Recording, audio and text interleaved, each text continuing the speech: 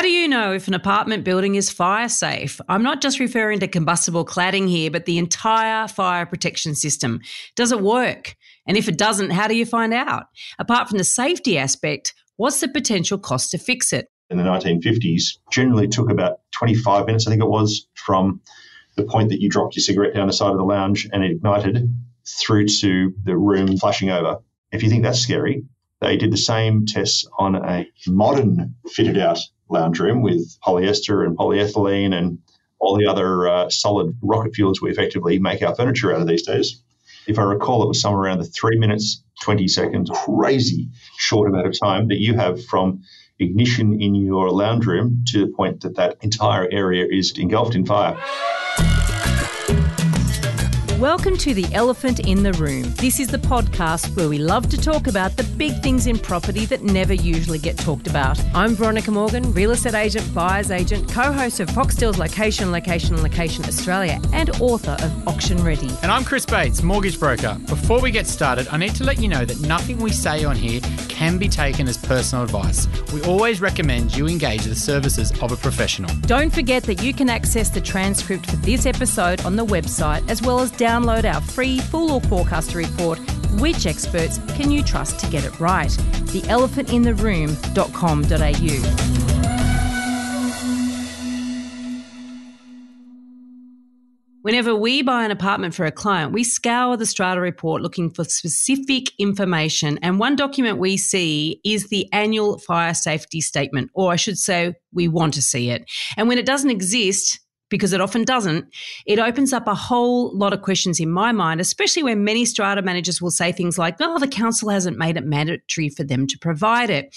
It all seems a bit loose to me, and forgetting the risk of loss of life through an uncontained fire for a moment, I've come across enough buildings in my time who have been served with the fire audit and had to raise 7 figures in order to get the work done.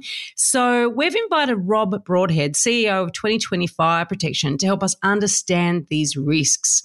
Rob is a graduate of the Institute of Fire Engineers and unrestricted accredited practitioner, fire safety, member of the Strata Community Association, Strata Services Committee, member of the New South Wales Government's Fire Safety Steering Committee, and a board director of the Fire Protection Association of Australia. So I figure he's pretty well qualified to help us understand all about this. Thank you so much for joining us, Rob. Thank you, Veronica. Lovely to be on here. To kick us off, Rob, in 2020, what actually changed around the laws around fire protection? Chris, a fair amount of things changed in July 1st, 2020. Up until then, there was a requirement for a competent fire safety practitioner or a properly qualified person or a range of other terms like that. In July 2020, the terminology around that, A, changed to accredited practitioner fire safety, and B, it became legislation that the person signing off your annual fire safety statement had to be accredited. So what is an annual fire safety statement? Good question, Veronica. It is a document that is submitted by the owners to say that everything in their building still performs the way that it was designed and installed back when it was either built or the last development application was in place, or like the subject we're here to talk about today, a fire audit caused it to change. So so really unpack all of this, because you're saying that the owners of a strata building or a company title building, does it apply to a company title building as well? It applies to all buildings except for Class 1, which is a house that was built or modified post-1988. Okay. So we've got a few issues here. We've got post-1988, so then that begs the question, what about buildings built before then? And it also, the idea that, so the owner's responsibility to actually get this certificate or the statement, and obviously it's got to be signed off by an accredited practitioner in fire safety.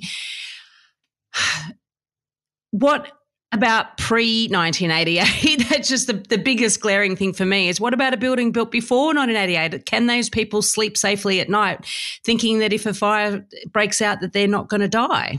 By and large, buildings that are pre-88 are getting captured via development applications or fire order upgrades or Mrs. Smith requesting, complaining about something not working. So all of those are being captured and vacuumed up bit by bit. But certainly if you're in an apartment building that has no fire protection, you probably should be asking your strata manager what they're doing about it or what they suggest you do about it. And so what's the, like, if they don't do anything besides the human risk, I mean, is there someone going around and checking buildings and saying, you know what, this one hasn't been upgraded, you haven't got your fire certificate, this is a fire order? Is that sort of the process that happens, and then you get it fined, and then you've got to do the work, but there's some type of, other outcome? Lots to unpack there. So if we jump off the annual fire safety statement perspective, because an annual fire safety statement is really just something that occurs every year after a building has been built and signed off, or after a development application has been submitted, or after a fire order has gone through. If we put that one to the side, council fire orders, which is what we started coming here to talk about, are issued by council, and the reasons they issue them, first thing, a development application. As soon as you put the DA in to redo the foyer in your strata building or something like that, it's captured by the planning legislation, and therefore that planning submission causes you to have to do some sort of upgrade to meet the DA provisions. Mm-hmm. Would that include if, say, I own apartment 12 and I want to renovate my kitchen or knock out a wall, because that would require a DA, right? And I submit as an individual lot owner a DA to council, does that have the same effect? Less likely, but still highly possible, because the councils are obligated under the planning legislation to bring all buildings up to a current level of life safety. Got it. We've got a client at the moment looking to buy an older apartment in a pretty cracking suburb, and his words said the building needs a bit of love and care. And for me, that's a bit of a warning sign. But let's say that building wants to do things to upgrade it, and he hasn't checked that there's a fire certificate sort of annual that hasn't been sorted. That could basically even stop them even wanting to do the work, because they're like, well, if we do a development application, we're going to get found out. Is there any risk here where the apartment building just sort of flies under the radar, knowing that if they do lodge any sort of DA, they're going to be up for all these fire costs? Or are the costs not that large? It's just really some cases they can really blow out. Without a doubt, there are apartment buildings who avoid doing works to stop the chance of getting a fire order. In terms of the costs applicable, as Veronica said right at the very start, it can be huge, the amount that these things are worth. So, but it depends on the size of the building and the height and things like that. So the wording, if I step back a bit, was council is obligated to bring all buildings up to a current level of life safety. So that's a pretty broad statement. And so it doesn't mean the building has to be knocked down and started again, but at the end of a fire upgrade, it must be as safe as it was built today.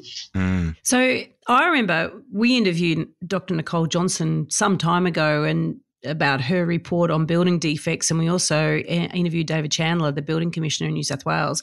He didn't talk so much about fire safety, but I do remember her report, Nicole's report, that there was quite a high level of defects in new buildings, which, of course, in New South Wales, our new building commissioner is on the warpath, which is pretty amazing. Check out LinkedIn if you want to see some of his little videos where it goes on site and picks some of these buildings apart.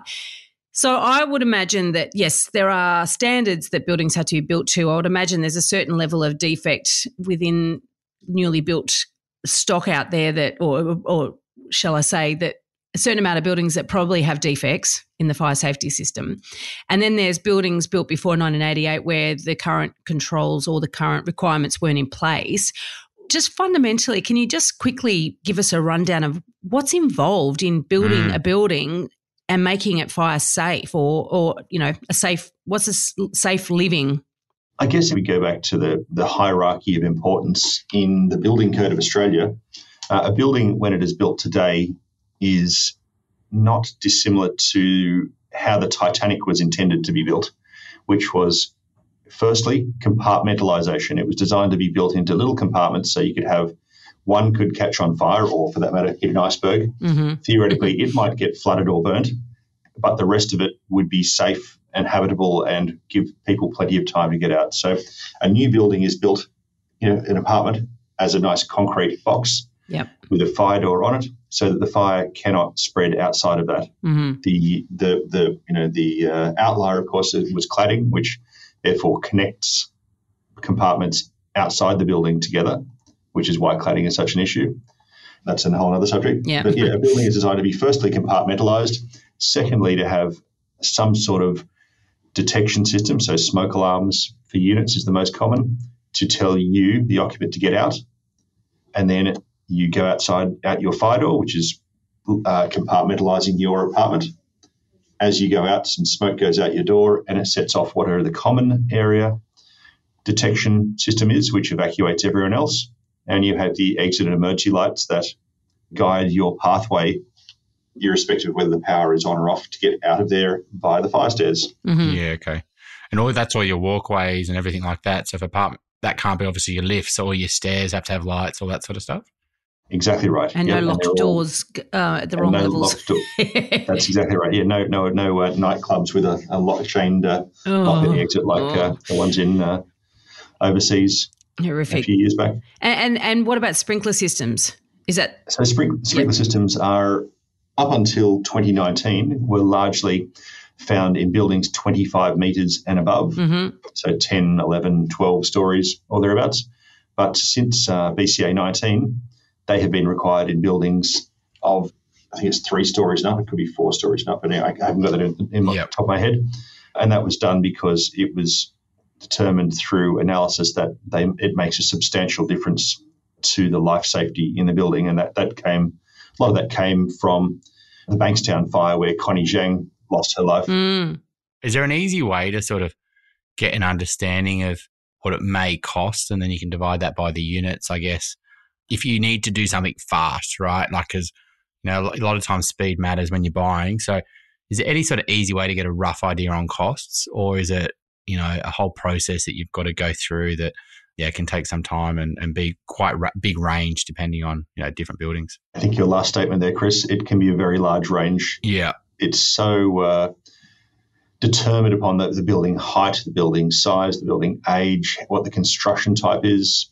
For example, a 3-story walk-up in King's Cross, we had 2 fire orders there, a few years back. One was built, say 25, 30 years ago, mostly concrete construction, mostly brick. And the fire order upgrade, I think, was somewhere in the magnitude for 12 apartments of 50 odd grand, I think, between the 12 apartments. One that was almost next door, same sort of size, 12 apartments, 3 odd floors, was built 50 years before that, had wooden floors, had wooden stairs, had no real compartmentalisation. And I think the fire order upgrade ran to close to 200K right, for the same effective size building, and for a non-technical person, for all intents and purposes, they looked pretty similar. I was about to say the building with the timber floors and everything, probably the apartments would sell for more money individually because they've got charm than in the more standard, brick and concrete number next door. Renovator's dream. Yeah, it's a side issue. I guess so. Let's say that DA, let's say someone's lodged a DA, whether they're doing something to the building or internally, it was someone's lodged a DA and that set the council off. The council sends this fire order. I mean, how long have they got? Have they got 30 days to raise the cash? And if they don't raise the cash, they have to pay penalty or something. Like, how does that all work? Because that's, quite interesting as well, because, a lot of people can't afford it in a lot of these apartments. And, what happens if it gets delayed? And, is there a whole process there? A really good question, Chris. First one, when council first makes contact, they issue with a notice of intention to give a fire safety order. Okay, so and they give you 28 days to reply to them, making representations as to why you should or should not deal with that. And they give you that not because they're going to say, oh, it's okay, Mr. Smith, you don't need to do that after all because you said you couldn't afford it this week. You have to do it. There is no doubt. But what you do have in those 21 days is the opportunity to speak with your fire contractor or with fire safety engineers to determine whether what has been issued is the best way to achieve that. And that's a whole other subject to go into, but I would suggest the moment you get one of these, you are speaking to your fire safety professional. Yeah. And they can help you as to how to go with it. I would not delay. So when they get that fire order 28 days later, is there then 3 months to say you've got to have this done, otherwise you've got a $50,000 fine or something? Theoretically, yes. However, generally the council is pretty reasonable in the sort of things. They usually will set it out into stages, and the stages usually start with, smoke alarms, exit and emergency lighting, fire extinguishers, and then moving on to the things that are important on a macro basis, but, that they start with the life safety issues immediately. Moving through those 4 stages you spoke of earlier, is that what you're talking about there? Because I have heard of buildings, they're up to stage 4 in the fire safety order, and there's and I've also heard of bills up to $2 million. Entirely possible. Yeah. So, and so the first step, sorry to interrupt, Veronica, is if you get a notice of intention to give a fire order, get in contact with your fire safety professional immediately, because if you don't, you may lose the right to argue any of the points in there. Sometimes there's a better way to achieve a fire order than how council has laid it out. And so it's so important that you're talking about it immediately. And the second reason for doing that is that council, is also made up of humans, and humans, like to deal with humans and like to deal with people who are good to deal with, and they tend to be less easy to deal with if they get pushback. So council has absolute right to enforce this. There's no point, you can argue individual points, but there's no point arguing that they have the right to do it. They do. So the first step you need to do is get in contact with your fire safety professional, work out what the best way to achieve this is, and start engaging with council as to what you need to do. So I've seen over the years situations where people have stuck their head in the sand, or they've fought back for no real legitimate reason with council, and council has turned around and enforced the order within the 30 days or 90 days or something like that you mentioned earlier. Generally, when people jump straight onto it and start engaging with council on a constructive basis, council's usually pretty fair about it. They're like, no problems, that's great. I'm happy to work with you on how we stage this out in a reasonable way, so you can raise the funds, so you can plan the work, so you can do it in an organised fashion. A great example is putting the exit emergency lighting or smoke alarm through the common area. If you try and do it in a hurry, you probably have to use square duct or conduit or something which is really ugly. But if you plan it out well, you might be able to find, combine it with repainting your foyer or redoing the ceilings or something like that, so you can do it in a neat fashion that still achieves the outcomes. Have you seen a lot of finance companies sort of playing in this space where they see an opportunity where stratas are going to have to start paying these bills, and they're offering sort of fire protection sort of loans to stratas? Has there been a rise in that as well? Personally, I've not seen it, but I guess we're an arm's length away from that. So it's entirely possible. And I've certainly, on an ad hoc basis, at the Strata Community Association conference that I was at a month ago, back when we were allowed to leave our homes in Adelaide, there was a lot of finance companies in the conference with exhibition space. So I would suggest that, yes, there is. Now, I know that in the City of Sydney Council area, there was a period of time there where it just seemed to be that, fire orders was the order of the day. Nearly every building you come across had one, and they were going through the process of upgrading. And it doesn't seem to be such a hot topic, pardon the pun, at the moment. However, if councils have sort of absolute power to enforce this, are they inclined to get on a warpath and start working through every single building that's in their area? Or are they too busy and constrained in terms of their own resources to do that? Or is there a time when we can expect that to happen? The main reason that they issue an order is because someone's put in a development application. So in the case of City of Sydney, a bloody lot of buildings in the last 5-10 years have been renovated and therefore had DAs. So most are captured by those means. And that takes up a lot of council's resources, and therefore there's very few council officers just wandering the streets looking for them. Whereas in the early days, that's what they did. They would go door to door looking for a lack of fire systems or fire safety and start issuing. But they've been absolutely packed full just with the DAs in the past 5-10 years. So there's actually an enormous risk then. It's sort of quite different to how I imagined it, to be honest. I've always looked at, if I can't see that annual fire safety statement, that if they don't have it, then I think to myself, oh, well, they're vulnerable to actually having an order. But then I guess if they never submit a DA or trigger that response in the council, then they may not. But it's actually worse than that, because it's not so much a financial obligation that may be looming. It's actually potentially, like you say, a life safety issue, that there are a lot of buildings out there that would not comply purely because they were built before 1988 and they've flown under the radar. Exactly right, Veronica. Exactly right.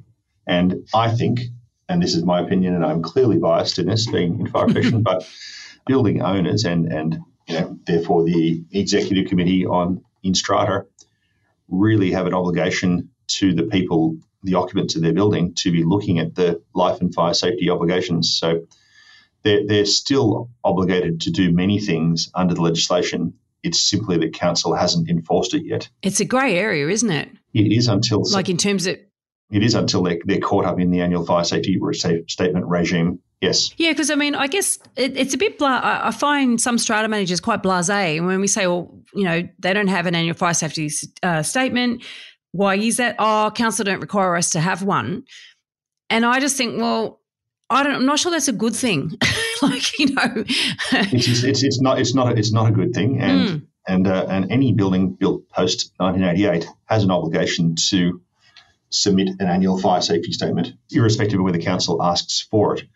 That said, if they have no fire equipment, then that doesn't apply either. So there is a hole there. Yeah. And so a building pre-1988, say it's 7 stories high, so it wouldn't have any sprinklers either. Or would it? Hang on.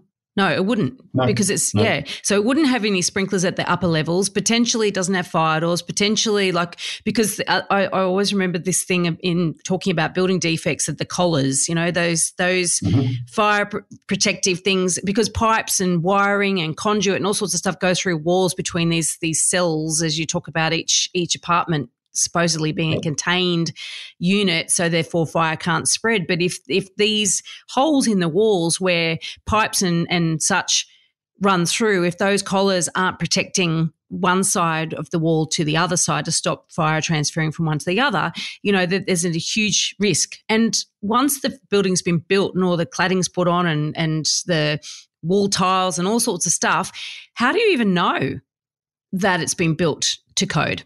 You don't, unless it's captured by the annual fire safety statement regime and therefore inspected and verified every year. But how can you inspect behind the walls, like in the walls? Oh, sorry, you cannot inspect behind the walls. You can only go as far as you can look.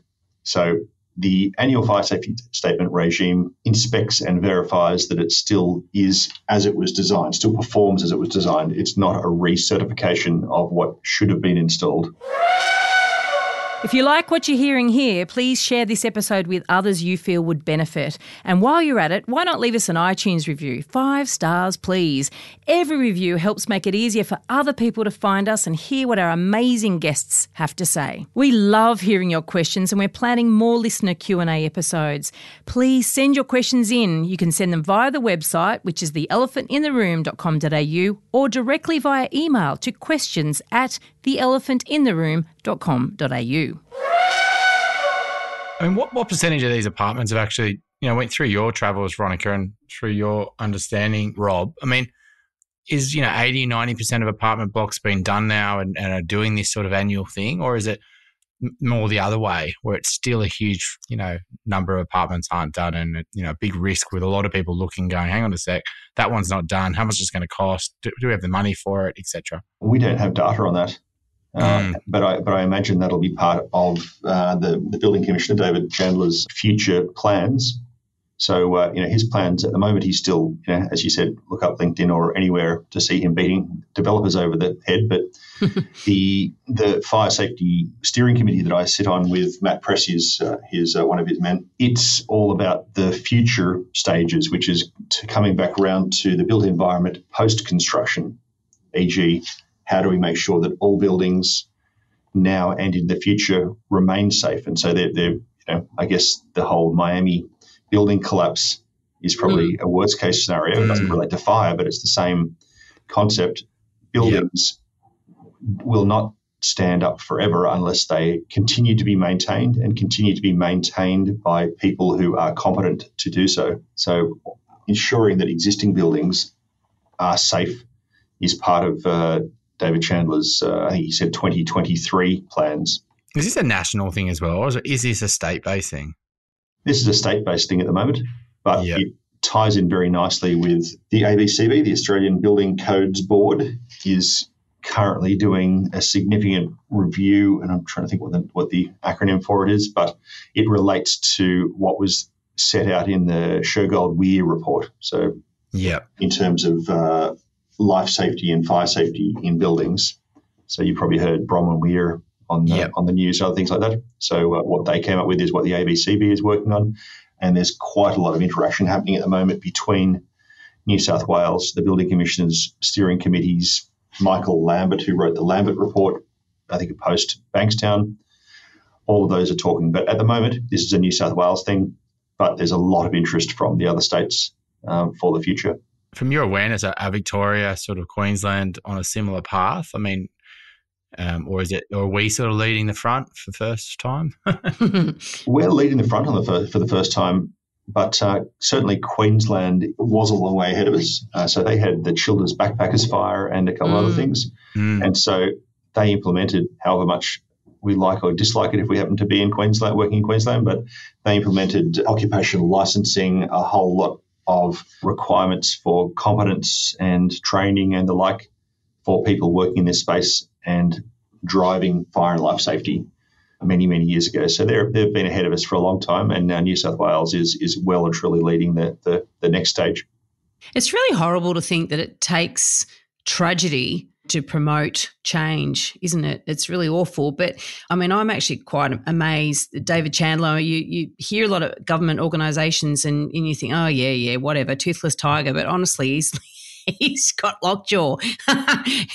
He's, I'm actually really, he really does puts his money where his mouth is and gets into action. And, and I'm hoping that absolutely puts a massive broom through the entire industry. But I think what you say is really interesting, and it's something that we all need to remember. And in that is that we need to maintain our buildings.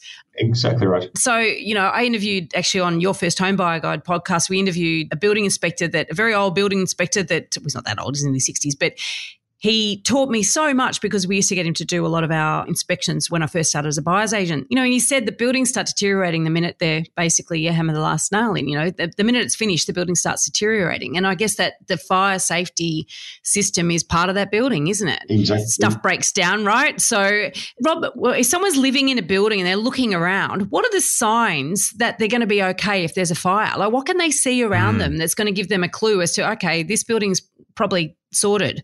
I guess the simple ones to look for on that one is, first, in the apartment, you need a working smoke alarm. You need a working smoke alarm that is in between the living area and your bedroom, and each bedroom. That's the first one. There's a 54% greater chance of surviving a fire in your property if you have a working smoke alarm. Mm-hmm. That's massive. Think of that, 54% greater chance of living if you have a working smoke alarm. Yep. But it's also your location you mentioned there, which I think is quite interesting. So, if you've got multiple bedrooms, it's really between the living area, you said, and the bedroom. Is that sort of the goal? That's exactly right, between the living area and every bedroom, because, fires, aside from, people smoking in bed and perhaps a heater next to their bed, a lot of fires occur because of, common area heaters in their lounge rooms, cooking fires, things like that. So you want to know that something has occurred in the rest of your apartment long before it gets to your bedroom. And I can send you the YouTube link later, but you can probably look it up as well. There's a whole lot of studies on how long it takes from ignition to a standard room flashing over, so a standard lounge room flashing over. And by flashing over, I mean totally engulfed in fire, unhabitable in any way, shape or form.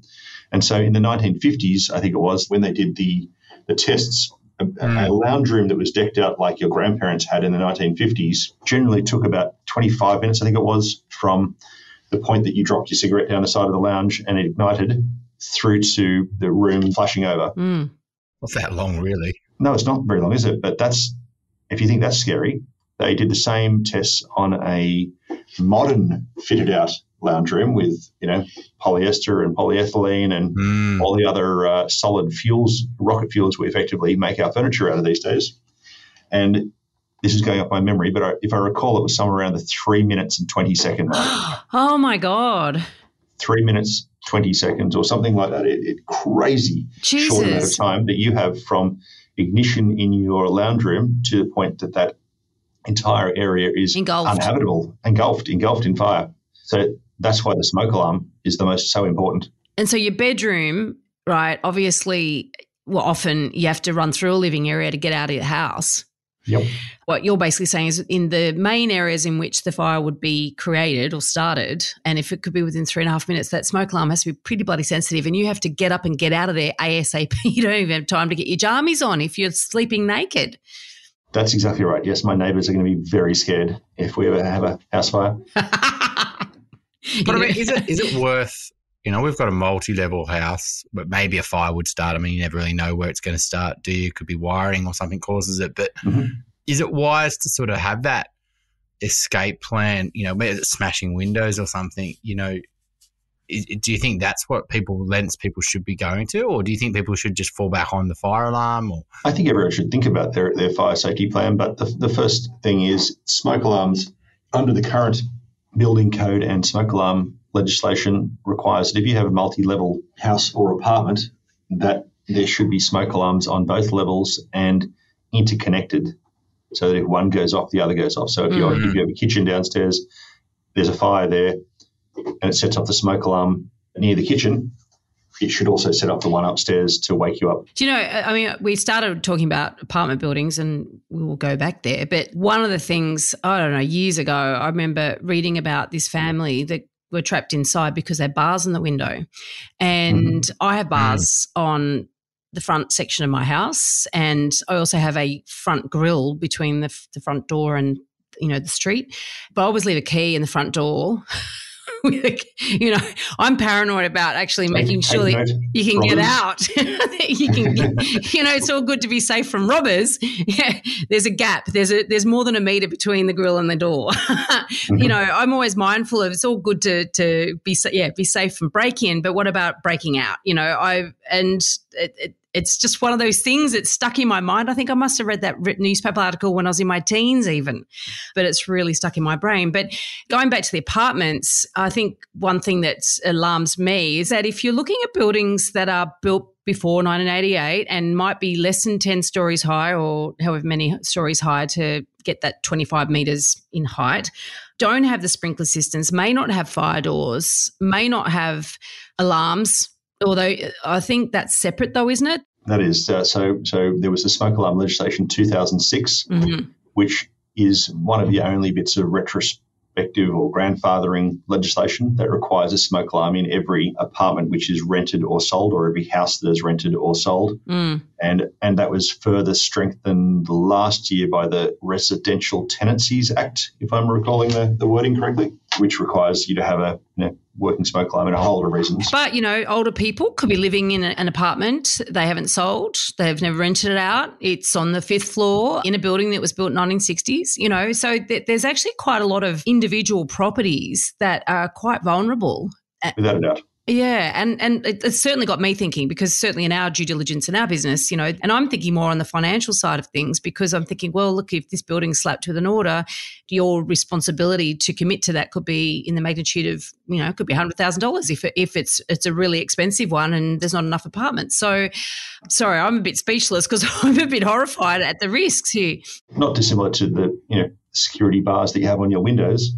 Your life safety is a balancing act between security and fire safety, just like when you're purchasing that apartment, whether it has a fire order or not is a balancing act between, the life safety of living in said building versus the cost of doing so.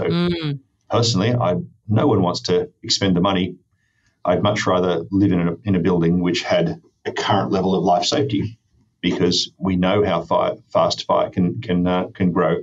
I'll find you that link to that YouTube clip showing that study, because I've shown it to all of my technicians, and almost bar none, they all were shocked by how fast fire grows, because most people don't ever deal with fire. They sit around a campfire occasionally and burn their fingers with a marshmallow, but rarely does anyone actually see firsthand how fast these things grow and how rapidly it moves from safe to you're dead. Yeah, obviously, there's the fire order, the cost. I mean, and you may be able to finance that. Let's say you did buy this apartment and it needs this fire order, and maybe some strata finance could save, but your strata finance, you've got to get everyone to agree to it, and a lot of people don't want to agree to that, and so you might have to fund it out of your own pocket. But what I sort of think as well, if you don't bring your apartment building up to speed, there could be fines with council and things like that. But is there a sort of insurance risk as well here, where if there is legislation saying that this building needs to be up to speed, but it's not, and then there is a fire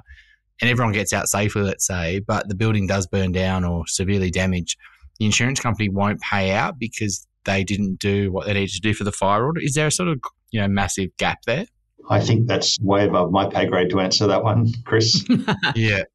I imagine your insurer would probably be looking at those things when they're renewing your insurance. I mean, my factory unit where our office is based has flammable cladding on the outside of it. Yeah. It's only 2 stories and it's only a factory, and therefore the building code actually allows it. Mm. But our insurer is well and truly aware of it, asking questions about it, and our insurance policy unfortunately reflects the fact we have flammable cladding on the outside, irrespective of its compliance. Well, the whole flammable cladding is another issue, isn't it? Again. Absolutely. Because that's not so much a fire protection system. That's actually a building material that really should never become a building material. And I guess we don't need to go into, like you said earlier, it basically links the entire structure. So basically once that's on fire, then there's nothing to stop it. What are you involved in any way? Am I asking you sort of out of context here? Are you involved in any way in the remediation works and the program that's being undertaken? Because there's a lot of opacity around this, isn't there, in terms of what buildings are actually clad in inflammable cladding versus those that aren't. And it's a bit hard for buyers to get any information on this because, of course, nobody wants to publicise that their building is clad with this stuff. I am not involved in it whatsoever. However, going back to the first point, cladding in its essence completely derails the concept of building design, which is to compartmentalise each section so it cannot spread. And going back to fire systems, generally they're designed to work with one fire in the building. And therefore anything which connects these things together and causes fires to occur in multiple locations or even smoke to occur in multiple locations derails the entire safety of the building. So if you are in a building with cladding or you are thinking about buying into a building with cladding for your own life safety, I would suggest that you get someone to have it tested properly. So I think the CSIROs, the Warrington Fire Research, and a few others do tests on cladding to determine whether it is flammable or not. That's as far as I can speak on the subject. Yeah, interesting. So I guess what that's saying is that if you're in a building that is clad, get it tested, and if you're looking at buying in a building that is clad, then maybe just give it a wide berth because you can't get access to that information if you're just looking to buy into a building. No, you can't. You certainly should ask for it, but whether you can get it or not, I do not know. I think the main thing with all this is that she'll be right. It's not going to, obviously the legislation's hopefully stopping that, but that mentality is not enough with this, because it's obviously it's very rare, but when it does happen, it's life threatening. One more point to make. I was researching this one yesterday. I think when you buy or sell an apartment, there used to be a certificate called a 149 certificate, and I think it's called a council section 10.7 now. Yes, it's the zoning certificate. The zoning certificate. And I just, before you go ahead here, Rob, this is only in New South Wales. Every single jurisdiction or state or territory has a legislated requirements or vendor disclosure requirements, right? And so in New South Wales and in Victoria, there's also a zoning certificate that the vendor has to provide, and these come from council. So this is in the contract of sale in New South Wales. Yep. So if we're talking about fire orders, once that fire order is issued, e.g. gone past the intention to give one, it will be listed in there. So that's something that's really important for any buyers to look for because it'll list a fire order, it'll list any I don't know about cladding, but it'll certainly list any DAs and fire orders and things like that are in there. So important that people are looking for that. That's a great tip. And you know what? I've never looked there for it. I've already just noted down that I'm going to add that to our due diligence process in my business, and my team will go, great, another thing to look into. We do look for various things, documents in a contract at the outset of our due diligence process anyway, and I'm just going to add that to our list. So thank you so much for that, Rob. Have you got a Dumbo? Share it with us. In terms of buildings, so many. But the key to it is we touched on it before, buildings have to be maintained, okay? And so in terms of fire protection, that means that you are inspecting and testing it every month, every 6 months, every year, depending on the type and size of building, to make sure that it continues working. And then that is separate to every year issuing an annual fire safety statement to say that it still performs the way it was designed. Those things there are so important. We found a building, quite a large one. I think it had almost 600 apartments all up across 5 or 6 buildings. And it had an EWIS system, which is an emergency warning and intercommunication system. And when we tested it, we found that in the apartments, we were only getting 55 decibels. So that's a measurement of sound pressure level, 55 decibels in the bedrooms of that apartment block. And this had not been picked up previously. This made us rather unpopular with the building owners. But where we were going with this is the standard requires either 65 decibels at all points of the floor, 75 decibels at the bedhead, or no less than 100 decibels at the door to the apartment. And this one he had 55 decibels. And so to put that in perspective, sitting here doing this podcast, I'm speaking at about 60 decibels. Wow. Okay. And evidence shows that you need in excess of 70 decibels to wake a sleeping adult when they're in REM sleep, I think it is. And a child probably requires higher than that. Ooh. And so this very large building with very, very many apartments had 55 decibels at the bedheads.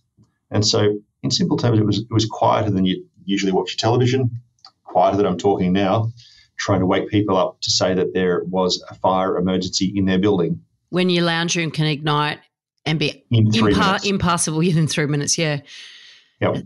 That's alarming. And so did they do anything about it? Yeah, they sacked us. Oh, that's the Dumbo. Oh, my God. Wow. So what caused that? That was the walls were too thick or something? I don't know. No, it was the emergency warning and intercommunication system had undersized amplifiers providing the volume to the speakers. They didn't have the speakers in the correct locations, and therefore the entire thing was derailed by the fact that it wasn't installed or designed or tested properly until that moment. Oh, my God.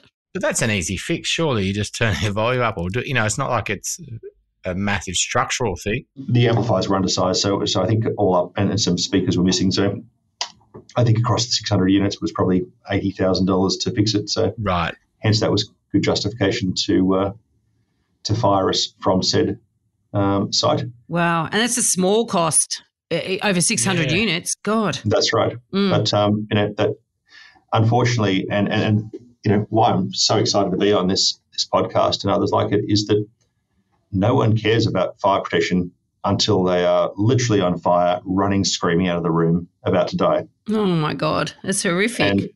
And it's so important for us to not just think about it from a financial perspective. And, yes, I'm biased when I say that.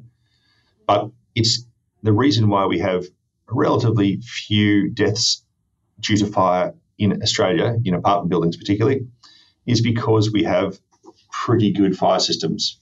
But they're only as good as they are regularly maintained and checked to make sure they continue performing. Well, I mean, sometimes it's on the news, right? You see the fire in somewhere and it's on the news, but a lot of them obviously aren't.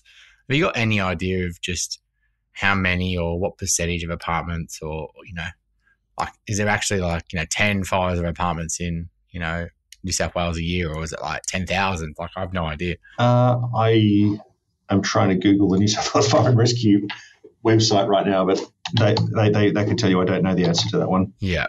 I've got a question for you, Rob, just a sort of final question. I was in an apartment once and I noticed there were no smoke detectors, but there were these other sort of little device things stuck to the roof and they said they were a heat sensor. Mm-hmm. What's the difference? In an apartment, generally you will have a smoke alarm. And so a smoke alarm is a standalone unit. Yes, it can be interconnected to another one if you have two levels, but it's a standalone unit that both detects smoke and alarms to tell you to get out. So it's a domestic device designed to get you out of your own apartment or house as quickly as possible.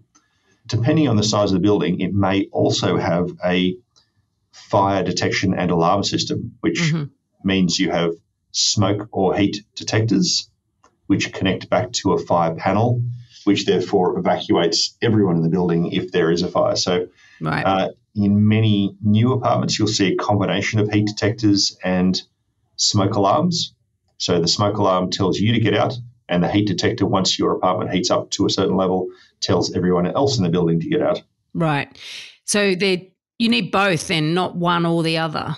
It depends on the exact building design. That's hard to answer. But certainly in some buildings from the mid-60s to mid-70s, for buildings that were, I think it was 25 metres to 41 metres in effective height, you were allowed to have heat detectors instead of sprinklers. Mm-hmm. So that's also could be what you're seeing. Yeah. But, sometimes you will see heat detectors, which are those sensors you're talking about, in apartments. Got it. Instead of or as well as smoke alarms. But certainly if you see them, they don't override the smoke alarm legislation of 2006 or the Residential Tenancies Act requiring working smoke alarms. That's the key point here, I think. And thanks for clarifying that. Rob, thank you so much for coming along today. I know this is a topic that you're very passionate about. And for me, it's just been a question that I've really been niggling at the back of my mind for some time. So I really do appreciate you coming along and explaining all this stuff. And I certainly, as I said, I'm going to just tweak up some of our due diligence in our business. But this is really important, obviously, not just for people buying apartments, but for people who already live in and own one. Thank you so much for coming along. Thank you very much for having me on. It's much appreciated. Thank you, Rob. Thank you, Chris. Thank you, Veronica. We want to make you a better elephant rider, and this week's elephant rider training is... Well, after that quite sobering conversation, we really pride ourselves in our business on our due diligence, and we do go to much greater lengths than I know most buyers would do, even most buyers agents would do. As I said earlier, I'm going to add a few steps into our due diligence process for apartment buildings. I think this is really, really critical stuff. But just want to quickly touch on some of the other things that we do in terms of due diligence and some other things that can be found in that 149 certificate too, such as bushfire zones and flood zones and, compulsory acquisition potentially for road widening and all sorts of things like that are actually found in that zoning certificate, which is part of the contract. That is something that I would encourage buyers to read, but particularly in New South Wales and Victoria, where it is a mandatory document that has to be issued or provided by vendors. You can, even in other states, you can request this sort of information. Whether you get it or not is another kettle of fish. But when we buy a property, we do look at a lot of other things around due diligence. It's not enough when you're buying an apartment just to tick the box, okay, yes, I got the contract review by a solicitor and, I got a strata report. You need to get in there and read it and understand what it is you're buying into. And with strata in particular, you're actually buying into what's sometimes referred to as the fourth layer of government. There are requirements. And also, if you go back, there's a number of episodes where we've interviewed Amanda Farmer. She's a strata lawyer. And one episode we interviewed Amanda was around the obligations that you have as an owner in a strata building. And you have an obligation to maintain that building. So it's really important that when you're reading that strata report, you get a sense of how seriously those other owners take that obligation, because you are picking up part of that when you buy. You are taking on that. And if those other owners don't take it seriously or have not maintained that building over time, ultimately, you're going to be paying for the sins of other people, or for the fact that other people haven't actually fulfilled their obligations. And in a hot market like we have at the moment, buyers will overlook all of this stuff. Yeah. But you have to realize that you are taking on this as a liability, and just getting into the property market at all costs and sort of thinking she'll be right, it's actually not good enough. Yeah, we've seen the financial impact with some clients, and clients have come to us and said, the building's got all these issues, you just want to get out of it, etc. But, just recently a client bought into, a really established suburb, but, more expensive apartment as well. And she's had an absolute nightmare for, almost 18 months now, and she's selling that apartment. And the emotional toll of that experience, the fighting, the toxicity in the building, it was not similar to fire repairs, but it was, water sort of damage. And that toll emotionally, not just financially, she's been able to get out of it because, the market's forgiving in times like now. Mm. But, ultimately there's an emotional thing and it's stressful and you can get stuck in these buildings and then you can't sell it and, all these problems. So there's that due diligence up front. In her situation, I don't think it really could help because a lot of the issues started just after she bought. But, that due diligence can save you, potentially years of pain that you won't ever get back. So just be very conscious of that. Can you afford to take that emotional pain on as well? I think when you say that when you buy a property and then these things started afterwards, often there are some signs, that there's something looming. And there's some critical points in the age of a building, I guess, as well. And one is at that end of the homeowner's warranty period. If the building is 3 stories or less in height, there's a homeowner's warranty period of 7 years, and usually leading up to that, they will get a building report done. So that really itemises all the issues that they want to try and get the builder to rectify. And that can often be a very expensive time for a building because they're going to have to sometimes start forking out legal costs and a whole bunch of costs before they actually get any money back. And they may not get any money back or they may not get enough back to cover the cost of what they've actually expended. And then the homeowner's warranty insurance policy is really only if the builder's gone bust anyway. And so if that's the fallback position. So what they're trying to do is actually get the builder, hopefully who hasn't gone bust, to come back and rectify work. So it's a very complicated, long, drawn-out process that can be very punishing for the owners and the people in the committee. And also, I looked at a building recently where, it wasn't in the strata report.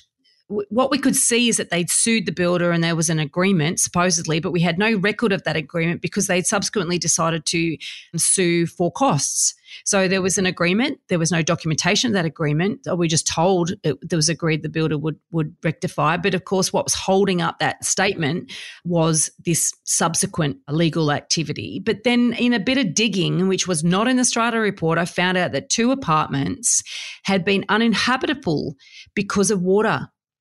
And that information was not in the strata report, but what wasn't there got us digging to try to see if we could fill in the gaps. And I think that's a really important thing to understand is that these strata reports, it's not enough just to get one. You have to then really start quizzing. And if you've got questions and you can't get answers because the strata manager wouldn't talk to us, then it's not worth the risk.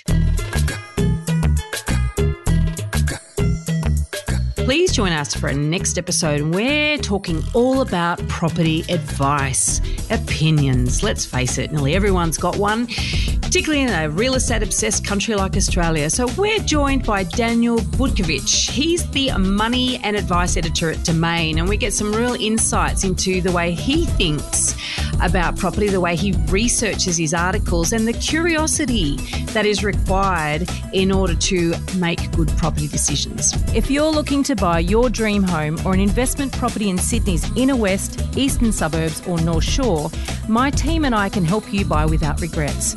Reach out via my website, gooddeeds.com.au. If you're looking to buy your first home, thinking of upgrading into a new one, or purchasing an investment property anywhere in Australia, my team love to carefully guide you on this journey. And most importantly, get the finance right. Reach out via our website, wealthful.com.au. Thanks for joining us. We'd love to see you again. And remember, don't be a Dumbo.